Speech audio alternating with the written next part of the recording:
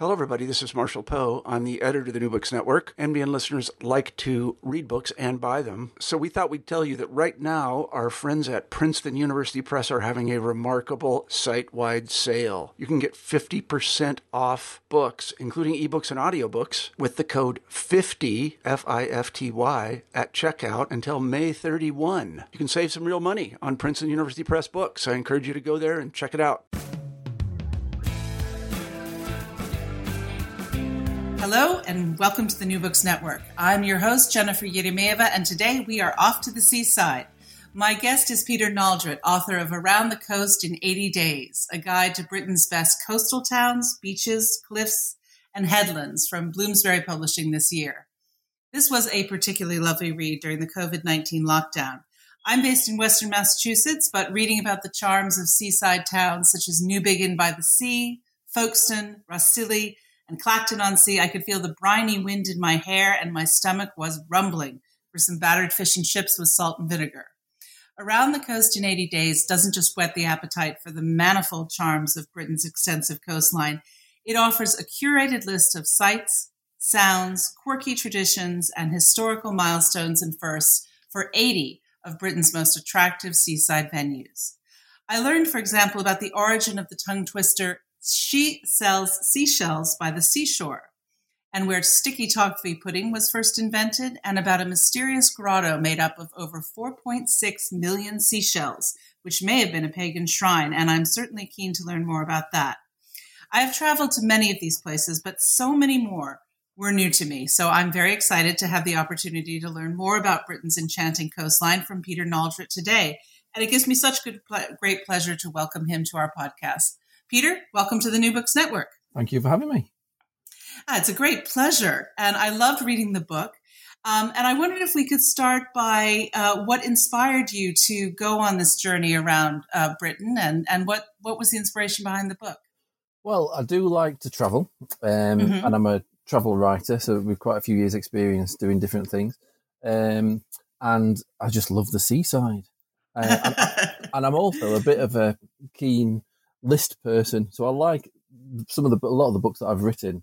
I've got like a tick list where you can go around and sort of say that you've visited each of these places. So everything seemed to fall in, and the sort of title of it obviously has its origins with the classic Jules Verne story. Oh, indeed. And it all seemed to come together. And also, there's a little bit of the story about the Around the World in 80 Days is sort of how I got interested in travel, really, and became a geography teacher at school. So there was a TV series in the 1980s with the comedian Michael Palin from Monty Python, and he did a sort of modern version of Around the World in 80 Days, and that sort of captured my imagination and got me interested in travel, really. So I don't know, one day, I don't know where it came from, I just thought, wouldn't it be good if we did it around the coast in 80 days? And so it all came together. So did it take you 80 days or a bit longer? I wonder what your methodology was, how you went about doing the research, and what did that actually look like? So the book is not really designed to go on one journey of like an 80 days, because I think if you did it in 80 days, you'd miss too much. So what I've tried to do is create a book with 80 of the best places to visit around the coast. And a lot of them can be day trips. Now, that's a sort of concept that a lot of people in some countries will struggle with, the concept of a day trip to the seaside, because they're a long way from the seaside. In Britain, of course, fortunately, the furthest away you can be from the coast is about 72 miles. So everybody is within a 2-hour drive of somewhere on the coast. And so what I've tried to do is get together the best places where you can have a day trip to the seaside, with options of staying over, making it a long weekend, because there's just so much to do in these places. Absolutely. So did you work on this for a year or 2 years? Probably 2 years, actually. 2 years, yeah. So some of them I did do as day trips, and others took a bit of a longer journey, going off for 2 weeks at a time. But overall, it was a 2-year program, yeah. And you've made it much easier for someone like me to kind of drop down into a place like Brighton and find the highlights. And I think one of the great appeals of the book, sort of universal appeal, is that you've got a little something for everybody. I think sports fans will find what they need, history buffs and bird watchers, nature enthusiasts. And I just want to ask you how on earth you managed to winnow down so many appealing things into, I think, about 3 or 4 highlights for each venue. What were the criteria that went into that? It was really difficult. I tried to avoid too much repetition because obviously, you know, most of these places have got beaches and things like that. But when you visit the place, maybe go to the tourist information office, do a bit of research online, you'll find out that a lot of them have got unique features, things that other places just haven't got. And in the end, the 3 or 4 sort of must-do things for each destination stood out. And yeah, we've got a little bit of sport in there. So Premier League fans of football, you've got Liverpool on the coastline, you've got Brighton on the coastline as well, and Southampton, which are Premier League teams, just a stone's throw away from the water. And like you say, there's a lot of castles on there, a lot of wildlife areas where you can go bird watching. So each area had its own sort of distinct 3 or 4 things to do, and just try to get as much variation in there as possible. Right, but then there's some things that each seaside town has in common, and that speaks to the kind of tradition of the day trip to the seaside, which has a very venerable place in British life, I think. And I wonder, for our listeners who aren't as familiar with that, if you could kind of encapsulate what the British seaside zeitgeist is and what are its key elements. Yeah, it's something that runs deep in everybody that's born here, really. Again, partly I think because we are an island and nobody is that far away from the seaside.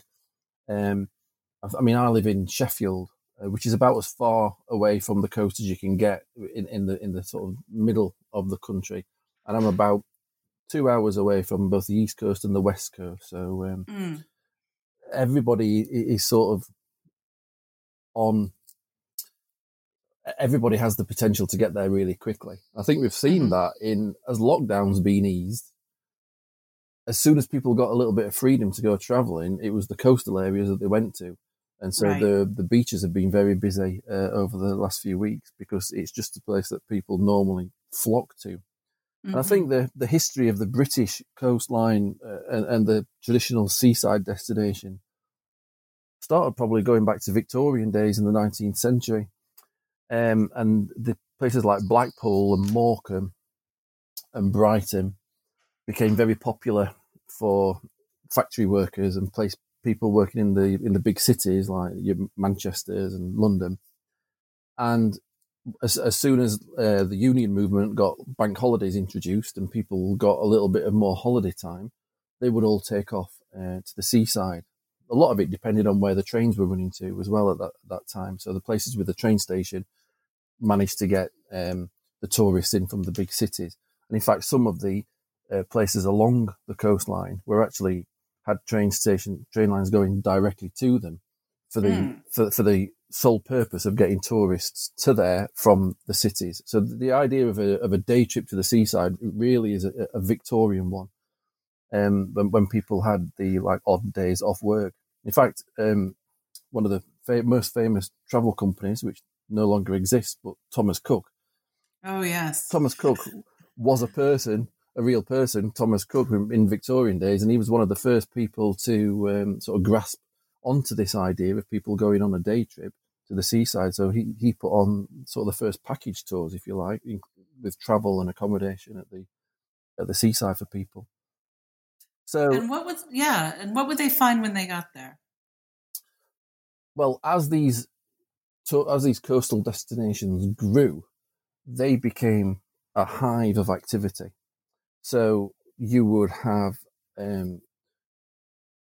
really amazing theatrical shows, stand-up comedy, family shows, amusement arcades full of attractions. They would develop these vast, ornate wooden piers, structures that just go out into the sea so people can go out for a walk, literally out to sea above the waves. And all these things grew up as the coastal destinations gained popularity and more people went to them and they got more and more investment. They were properly, certainly in the early 20th century, some of the biggest names in show business and entertainment would go to places like Blackpool to do like a season of their shows in the theatre on the end of the pier. I mean, it was, comparable to the sort of like Vegas kind of type of residency, if you like. They would go and they would stay and they would do like a month on the pier doing a couple of shows every day. And because the places were so popular, they'd sell out for the entire run. And I think you mentioned in one, I can't remember which venue or region it was, where Laurel and Hardy were a popular act. Am I remembering that correctly? That's right. So they actually did a tour and spent a bit of time going round the seaside, the traditional seaside destinations, Laurel and Hardy. Fantastic. Yeah, and extremely popular when they came back, especially as they'd become famous and people had seen them on the movies. And so all of that, the pier, the amusement park, the theater, has in some venues remained and is still an attraction today. Is that right? Yes, it has. I mean, only recently I went to see like a band on the end of Blackpool Pier with Damon Albarn, The Good, the Bad and the Queen, and it was a spectacular thing just to be in the setting, this historical setting. It was quite remarkable knowing that, you're watching this thing and you're actually above the sea. But it would be unfair, I think, to sort of say it is as it was, because as we entered the sort of 1970s, 80s and 90s, there was a really significant decay that set in to these seaside towns. And a lot of them still haven't recovered, to be fair. But as soon as we got into the 1980s, holiday habits in the United Kingdom changed completely because we'd got jet aircraft and going to Spain and Greece, and Italy became the sort of summer destination more than going to your Brightons and your Blackpools and your Cornwalls. So a lot of traditional seaside destinations really struggled in the 1980s and 1990s. And they've had a lot of reinvestment to try to entice these people back there. But a lot of people go there for the day rather than going there for the week like they might have done in the 1930s through to the 1960s. So they've had to really change the way that they market themselves. And some of them you can really see like green shoots and they're really sort of booming again. Others still really struggling. And some of them are a little bit grotty, to be honest. But you also note that in a number of the towns, they've taken the harbour area and sort of done a massive sort of urban renewal project, like in Hull and I think Morecambe, you mentioned. Tell us more about that. There's been millions of pounds spent on redeveloping British seaside destinations because of this sort of decline that we experienced a few decades ago. So we've got one example is Morecambe, as you mentioned. There's a lot of money being spent on the promenade at Morecambe, not to do anything, massively dramatic, but we've got a bit of art in there. We've got some sculptures. We've got a nice pedestrian area with some gardens, with some water features, just making it a nicer place, really, to experience. And that's been the key factor at a lot of these sort of coastal towns, just to try and smarten it up a little bit, I think. And another thing that struck me reading through the book was the really staggering number of festivals that take place in seaside towns. You have a lot of literary festivals, obviously, music, food, that all makes sense. And then there's some quite fun ones, more esoteric, like Padstow's Hobby Horse Festival that takes place in May, which I've got to take my daughter to because she's a very keen equestrian and a hobby horse enthusiast. If our listeners could go to just one festival at a seaside town, which one would you recommend? Well, people, the seaside destinations love a festival, and as you said, the extent of them and the range of them is quite astonishing. And I think there's a serious reason that it's done behind it, and I think it's basically to extend the tourist season. Mm-hmm. So rather than just having people go there during the summer holidays, it's the idea, let's try and get them here a little bit earlier and let's lure them here a little bit later as well. If I was to choose one, I would go to a place in the northwest of England called Whitby. And that's a stunning place. And the history of the Goth Festival in Whitby has its roots in the story of Dracula. So Dracula, Bram Stoker visited Whitby, was inspired by the ruins of the abbey on the cliff top there. And in the story of Dracula, when Dracula comes over from Transylvania on the boat, he actually arrives in Whitby. And there's a lot of Dracula-related sort of theme shops and stuff in Whitby. And a couple of times a year, they have a Goth Festival where people will go and sort of dress up in the most unbelievable outfits, and it is literally just a fantastic weekend to go and just to stare at some of the sights. Really, really interesting. And then at night, everybody hangs out in the small pubs that had been frequented by fishermen for centuries. Fantastic! And now you had a wonderful picture of that in the book. Yes, yes, and it is literally like an outdoor Comic-Con for goth. And once a year as well, they throw an element of steampunk in there as well. So it's like the Goth and the Steampunk Festival, and some of the costumes are stunning, really. That's amazing. All right, let's now put you through your paces, Peter. Your book is divided into 9 different regions. You've divided Britain, which includes Scotland and Wales and England, and you move clockwise from Liverpool around Britain, and you end up in Wales.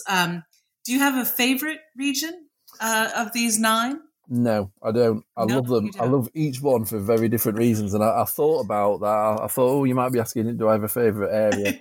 and I don't. I think if you ask me on a given day 4 times, I'd give 4 different answers. I think that they really are just all very special for different reasons.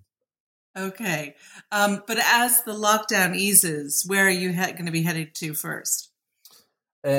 I am going to be heading to Scotland first. Okay. It's a bit of a trek. So, we're talking to get to the north of Scotland, we're talking like a 10-hour drive from our home. But when you get up there, it's the ideal destination, I think, to go as lockdown ends, because there will be hardly anybody else there. There you go. And you've got you won't have to go very far at all before you find a beach that's just deserted and you're the only one on there. Oh, that's gorgeous. All right, well, we're a little ahead of ourselves because we need to begin in the Northwest. And what I'd like you to do is kind of just go through each of these 9 regions and give us whet our appetite. Don't go into too much detail, but give us a short encapsulation so that our armchair travelers can make their choice for where they'd like to go in our lockdown. So a few highlights from each of the regions. Yeah, so we begin in the Northwest around Liverpool. We start in the northwest of England. The book starts in Liverpool, and of course, in Liverpool, you have got you've got a couple of days you can spend immersing yourself in the history of the Beatles. So there's a fantastic Beatles museum there. There's a sort of replica of the Cavern Club there, and there's a mystery tour. You can go on a magical mystery tour around Liverpool to find the sites. One of the other real favourite things in the northwest is in a place called Morecambe Bay, which is very, very dangerous to go on the sands there, because there is quicksand basically, and over the years there have been lots of people who've died there, some quite recently as well. But there is in a place called Grange-over-Sands, there is a person whose job is called the Queen's Guide to the Sands. And he is the designated royally approved person to guide people across Morecambe Bay. And this is it's like a charity walk these days. But you can book onto one of those and go for a 3-hour walk across Morecambe Bay, and you'll end up, up to your torso in water at times, and you've got to follow the instructions very carefully in case it turns dangerous. But it's a fabulous walk. That sounds gorgeous. So then you head north up to the west of Scotland. Yeah, which is where you say you're headed. Yeah, if I had to choose somewhere to go there, I would be heading up to a place called Cape Wrath, which is the most northwestern extreme place you can go in Scotland, in the United Kingdom.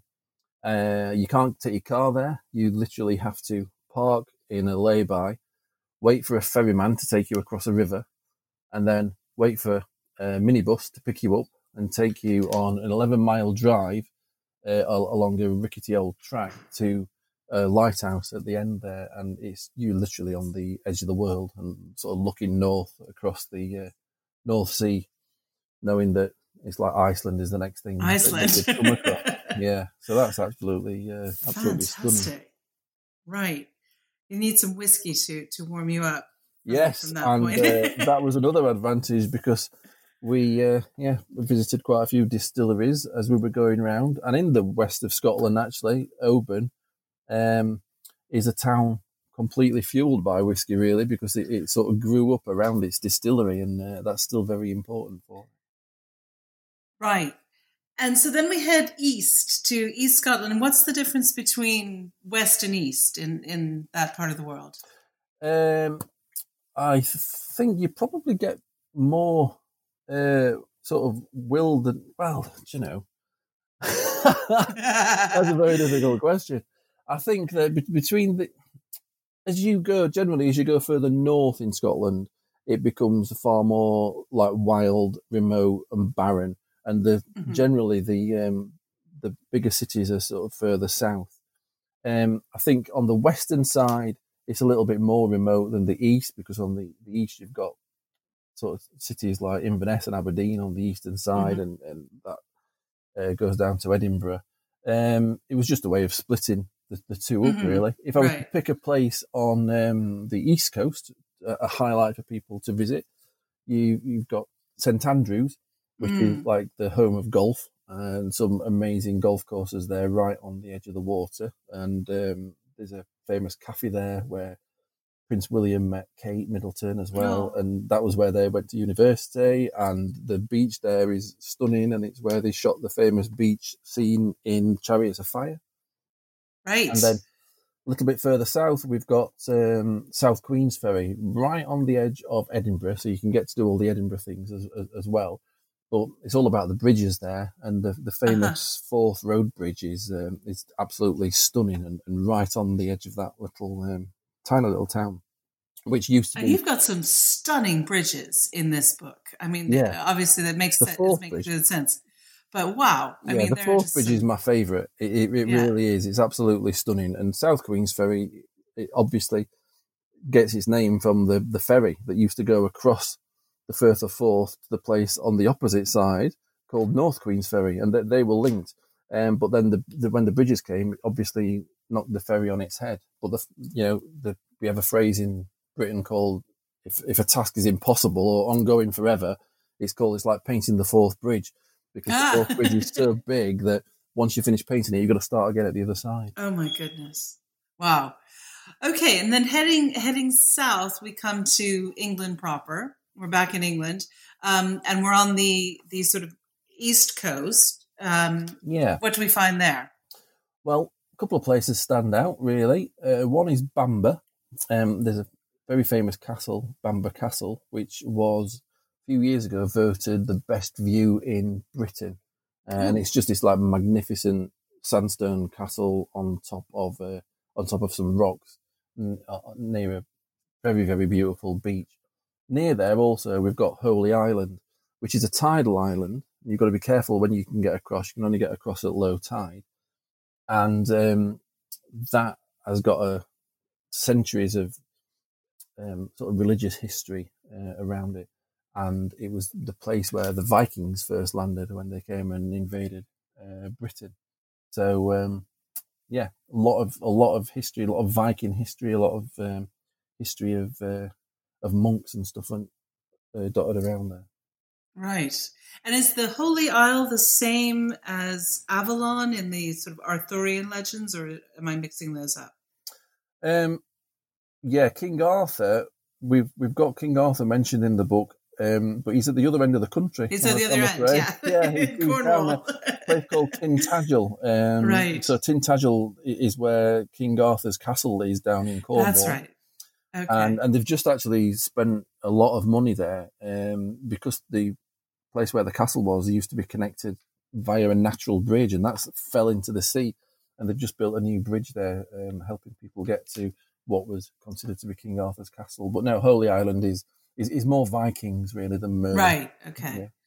I just had a fascinating author on last week talking about Viking women, right. Which was really, really interesting.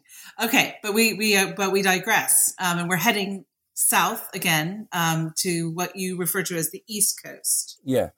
And so the East Coast is a coast that's in places disappearing very, very quickly because a lot of soft rock there and sort of ferocious waves. And so there are some places where it's disappearing by a metre or two every year. And one place, which is a beautiful place to walk to, is called Spurn Point. And it's like a coastal spit on the end of, and it's near Hull, actually. And there's a little community living at the end of this road, but the road's been washed away many, many times, rebuilt, and then battered again by the sea. And I think they've pretty much given up on it now. So there's plenty of places on that East Coast where you can see, the power of the sea and how really it's uncompromising. And there are places there where you can see evidence of houses that have been washed into the coast. And there was one famous hotel that just disappeared practically overnight. And so very, very, very dangerous. Also a place called Bempton Cliffs there, which is one of the sort of centres for our coastal bird population. You can go on a boat trip out there and see thousands of puffins. And it's just amazing how they will leave the cliff, go and get some fish from the sea, and then on these vast cliffs go to the exact ledge that they left from so they can feed the young. It's quite amazing how they managed to do that.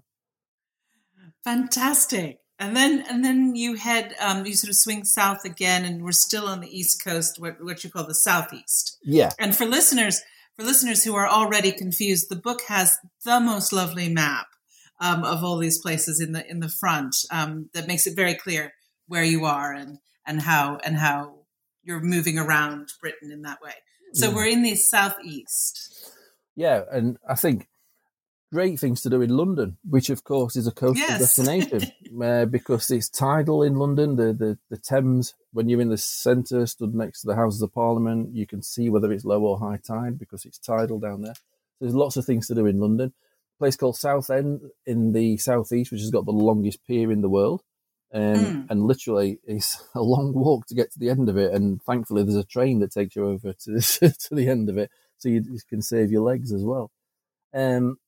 Probably my favourite place down in the south east is Dover, though. The castle there is just incredible. Loads of history linked to it. And, of course, Dover has also, for the traveller, got lots of, connotations of going away. If you're British, most people have to go to Dover to get to France. So there's a long tradition of either getting on the Channel Tunnel or getting on a ferry and going on adventures.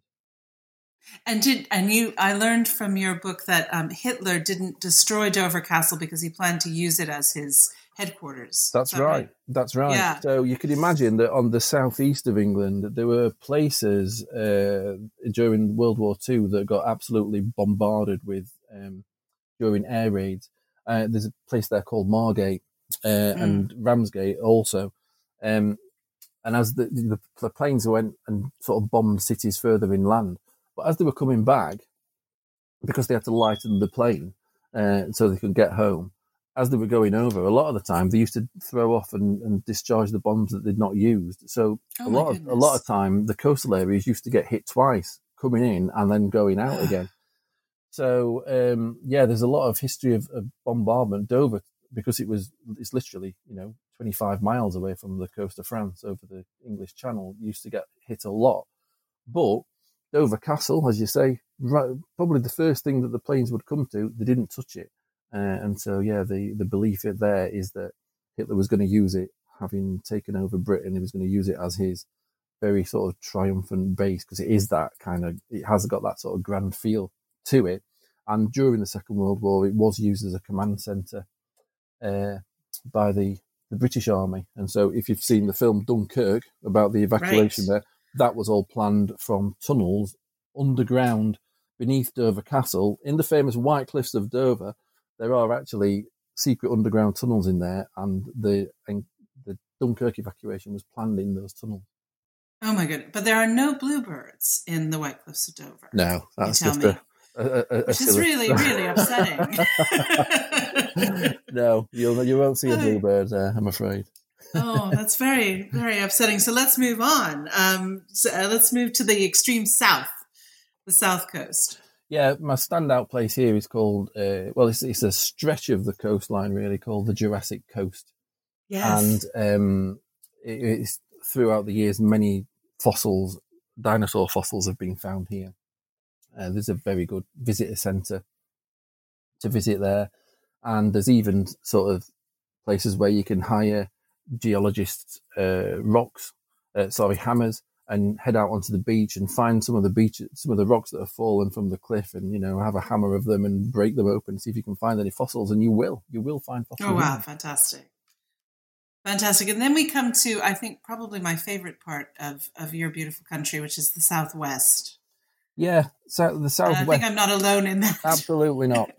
So during the summer months, you will find a lot of people heading down to the Southwest, partly because it's got the best weather, really, in the summer, and also because it's got, without doubt, I would have thought, the best beaches and the best coastline, and a whole tourist industry has grown up around it. So these places are, in particular, Devon and Cornwall. I mean, these are places where I went every summer when I was a kid, and then have taken my son and daughter there practically every year since they were, 3 or 4. It's a place where you get literally hooked into, and you can't help but going back, because they are just such fun family times that you have down there. So, and there's just I think so many different things. It's like surfer heaven, and it's foodie heaven. I went to food school there for a while in Padstow. Yeah, and there's just so much to do, and it's so beautiful. And a lot of people in America are fanatic about the TV series Poldark, both the old and the new, and so they, of course, flock there like crazy.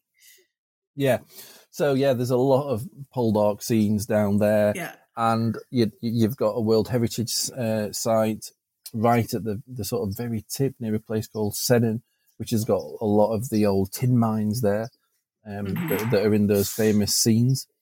You have a place called St. Ives, which is where lots of artists flock to, and they're doing, there's lots of galleries there. And as you said, there's places which are dedicated towards surfing and surf schools. That's one of the most enjoyable days that we had when I was doing the book. Spent a couple of days in a surf school. And it was like all of a sudden, within 48 hours, we were all beach boys, Yeah. I've been a surfer widow, actually. Right. In my time. Yeah. It's very addictive. It really is.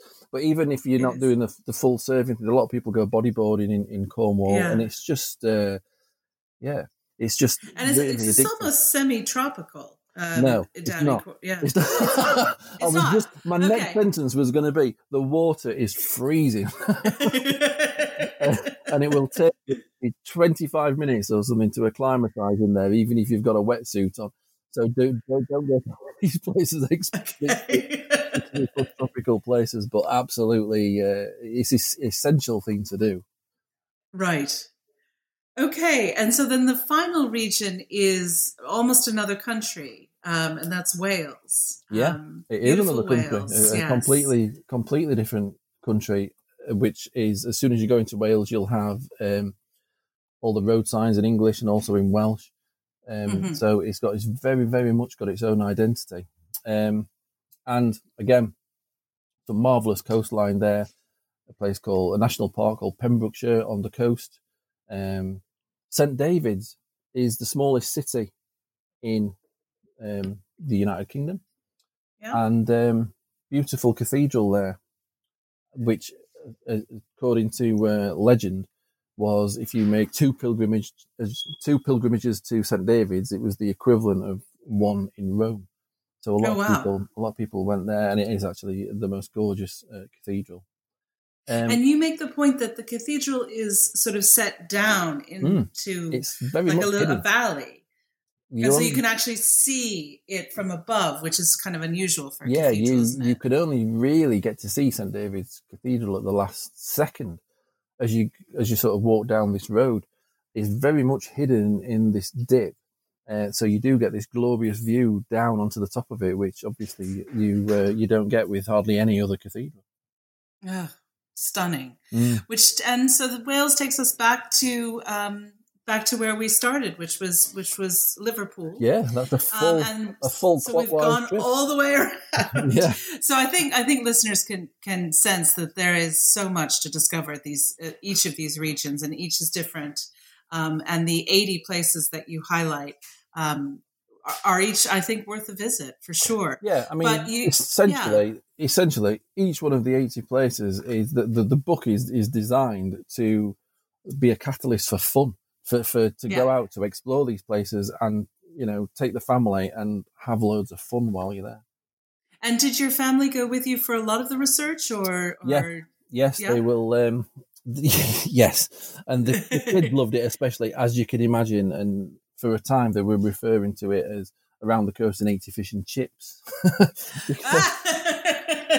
I was going to ask you, because I love fish and chips. And where is the best fish and chips? Right. I know.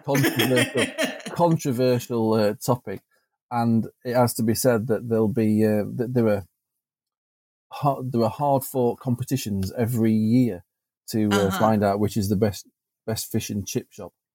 So, a place called Stonehaven in Scotland on the east coast has got an absolute cracking fish and chip shop. It's called The Bay, and it's on Beach Promenade up there in Stonehaven. Stonehaven's an amazing place. It's got this sort of centuries-old tradition on New Year's Eve of having people swing these massive balls of fire around to see in the new year and to burn out the sort of demons of the past. So that's a great place to go for fish and chips. And also, it has to be said that there's another fish and chip shop in Stonehaven, not too far away. And that was the home of a controversial snack, the deep-fried Mars bar. Yes, so, I've had a deep-fried Mars bar. Have you? They're very good. They're very good. Well, I think there's a sign up in the shop as well that says they'll deep fry anything for an extra 50p or something. So, you can take whatever you want, banana or Snickers or whatever, and see what it's like.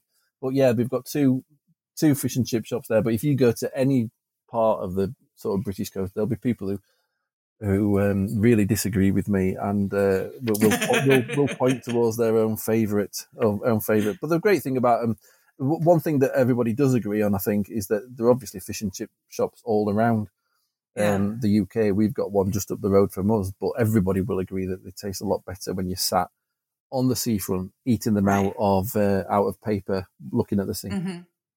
And you also give readers a great sense of where is the best crab and lobster and all the other kind of seafood as well. And I wonder if you could just let me know what you thought the best meal was that you had around the coast. Right, the best meal. Some people wouldn't call it a meal, but the best meal for me on the coastline is a Cornish pasty. Oh yes. Now a Cornish pasty, for people who don't know, is sort of it was designed by by tin miners who wanted a sort of sturdy way to take the dinner to work with them. So this sort of pastry sandwich almost was sort of designed with a meat and potato and vegetable filling, and that sort of tradition continues. So there's a lot of places in Cornwall where you can get a Cornish pasty. Obviously, the fillings are extremely diverse these days, so you can get almost anything inside a Cornish pasty. You can even get sweet and savoury ones. So you can, I've had meat and potato Cornish pasty. I've also had apple and cinnamon Cornish pasty. So, you might fancy the sweet or the savoury, but for me, it's got to be the Cornish pasty. And I always end up putting a bit of weight on when I go to Cornwall because a pasty a day is the essential. And the good news is that there's so many good places to walk, because you have to walk about 10 miles, I think, to walk off a Cornish pasty. They're very, very rich. Yeah, so there's a lot of coastal paths where you can walk it off, or maybe you have a game of football on the beach or something afterwards. Yeah, and I speaking of the walks, you have so many great recommendations for walks, but are most of the coastal paths protected by the National Trust, or how are they all maintained? The National Trust owns a lot of land, particularly in Cornwall, but certainly not all the coastline. So the paths will be maintained by a number of different organisations. So some are national trusts. In some cases, it's just down to the individual farmers that own the land. So there's there's a lot of different landowners, I think, in charge of looking after the paths. One thing that is on the horizon, though, quite excitedly, is going to be a path around the entire coast. Linking everything up. So that would take a long time to do. But while I was on this sort of expedition, if you like, going around and doing it in my car, I did meet somebody who was walking it and sort of spoke to them. They'd just set out, so they were on about day 8 or something like that. And he sort of told me about his Facebook page that he'd got. And I sort of followed him on that to check out how he was going on. And he was still doing it half a year later. So my goodness. It's a big undertaking. It is. Okay. And where's the best beach in Britain? Best beach, I would go for a place in Cornwall called Sennen, where the surfing is fantastic. And it's also got the things you need as a family. Like it's got a nice shop, and it's got like a cafe and toilets and stuff like that. But literally, you are spoiled for choice when you're in Cornwall. That's so true. Yeah. And I also wanted to, Britain, famously, it rains a lot. But where do you think is the best weather? Yeah, that is another controversy. Probably the best thing to do is if you manage to hit a beautiful week in Scotland, that would probably be best to head up to some of the isolated beaches up there if you get the weather right.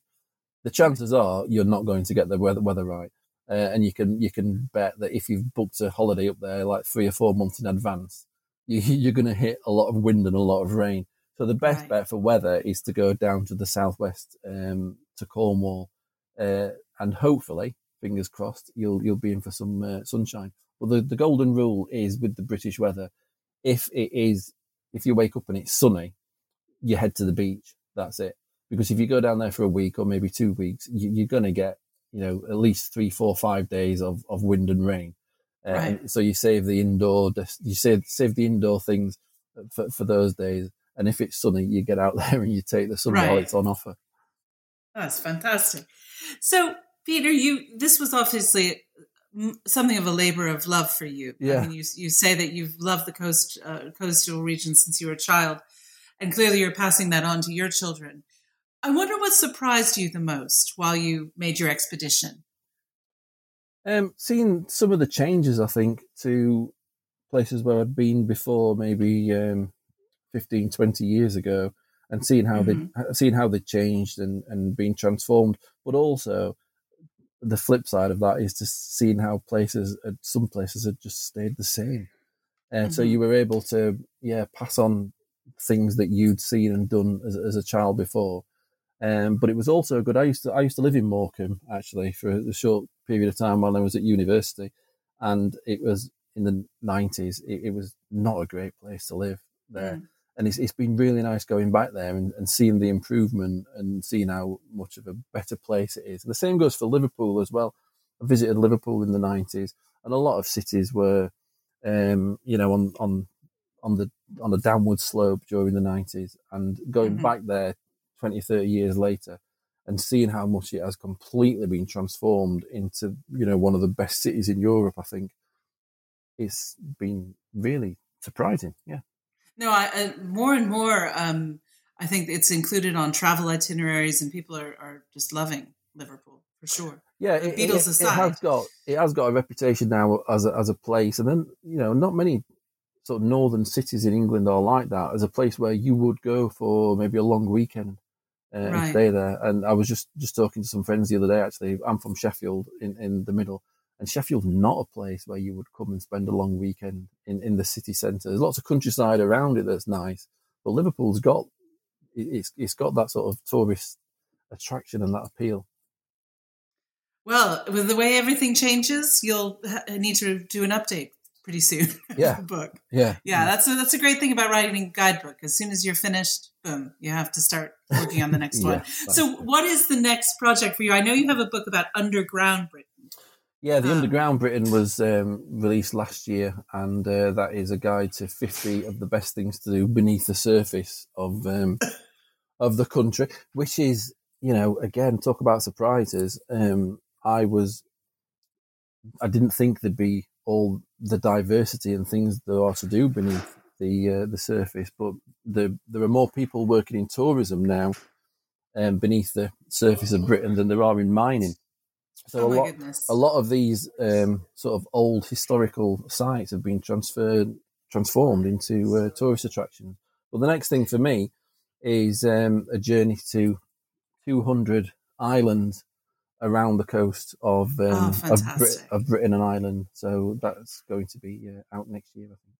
So those will be more sort of easy journeys where you just get in your car and you go, and or you'll be waiting for the ferryman, I think. And on a ferry. Well, I've already done I've already had a few rough crossings already. Yeah. So we went to the Isle of Man, and there was a very rough crossing coming back from there. So, maybe I didn't factor all these things in when I agreed to do it. Well, I hope you'll come back and tell us about all these 200 islands when you finish.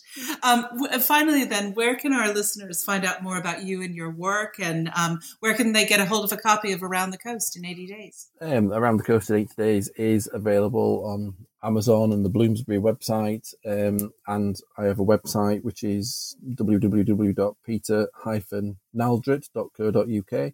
And I'm also on Twitter ranting about various things with the handle @PeterNaldred. Great. Well, we'll link all of those important pieces of information in the show notes. Peter, this has been a delightfully bracing chat. As I sit in Western Massachusetts, I'm still hungry for some fish and chips. So thank you so much. We'll put plenty of salt and vinegar on them. Yes. Thank you so much for joining me today. And thank you for joining us today on the New Books Network. I'm your host, Jennifer Yeremyeva, and I will be back soon with another interview about a new book with its author. Until next time.